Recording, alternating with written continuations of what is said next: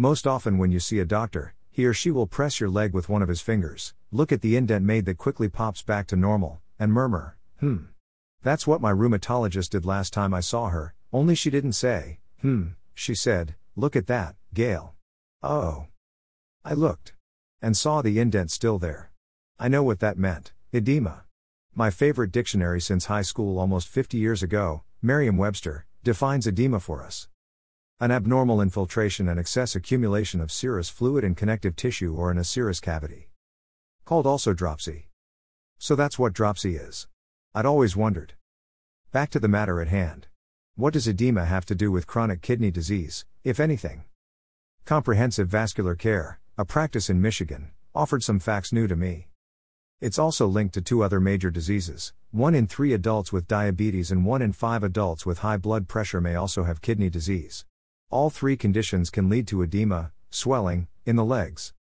I realized when I read this that my endocrinologist, primary care doctor, and nephrologist also always check for edema.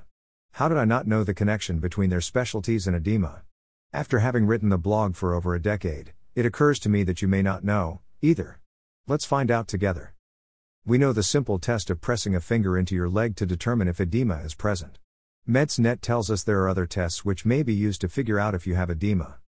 X-ray. Electrocardiogram, EKG. Blood tests. Urinalysis, urine test. Let's say it is found that you have edema. Sure, it may be associated with your CKD, high blood pressure, or / diabetes, but how? You probably know your kidneys help eliminate fluids from your body through urination. But, kidneys also filter fluids, removing excess waste products from your blood. If your kidneys don't work properly, fluid can get trapped in your body. Some waste products, such as sodium, can cause fluid to get trapped in your soft tissues and cause swelling under your skin. Kidney disease can cause swelling, or edema, anywhere in the body, but it's most common in the feet, ankles, sick, and lower legs, all areas affected most by gravity. Some people also have swelling in their hands or face.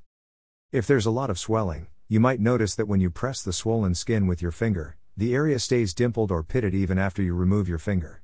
This is sometimes called pitting edema, and it's typically associated with more severe edema. If your tissues continue to swell, this will put more pressure on your skin, and your skin may look shiny or taut in the affected areas. Your skin may also be more prone to cuts and sores because it's stretched out. Some people develop skin ulcers, which are deep sores that take a long time to heal. Thanks to Houston Kidney Specialists Center for the above information. By the way, let's not forget that high blood pressure and diabetes are the 2 leading causes of CKD. Oh, the dimpling is more severe than I'd thought. Let's see what else might cause edema. Nephrology Specialists of Tulsa helps out here. Edema has many causes, some much more serious than others. It can result from standing or walking in excessive heat, sitting for prolonged periods, eating too much salt, getting sunburned, or being premenstrual or pregnant. More serious causes of edema include the following. Lymph node problems, particularly after a mastectomy. Certain medications. Venous insufficiency. Congestive heart failure. Cirrhosis. Kidney disease. Chronic bronchitis or emphysema. Infection, injury or allergic reaction. A lack of protein in the diet can also cause edema. While that's interesting, I still want to know what it is in the kidneys specifically that causes edema. I found one answer on the Mayo Clinic site. Nephrotic syndrome is a kidney disorder that causes your body to pass too much protein in your urine. Nephrotic syndrome is usually caused by damage to the clusters of small blood vessels in your kidneys that filter waste and excess water from your blood. The condition causes swelling, particularly in your feet and ankles, and increases the risk of other health problems. Johns Hopkins Medical had more of the detail I was looking for. Nephrotic syndrome results from damage to the kidneys' glomeruli. These are the tiny blood vessels that filter waste and excess water from the blood and send them to the bladder as urine. Your glomeruli keep protein in the body. When they are damaged, protein leaks into the urine. Healthy kidneys allow less than 1 gram of protein to spill into the urine in a day. In nephrotic syndrome, the glomeruli let 3 grams or more of protein to leak into the urine during a 24-hour period. Nephrotic syndrome may happen with other health problems, such as kidney disease caused by diabetes and immune disorders. It can also develop after damage from viral infections.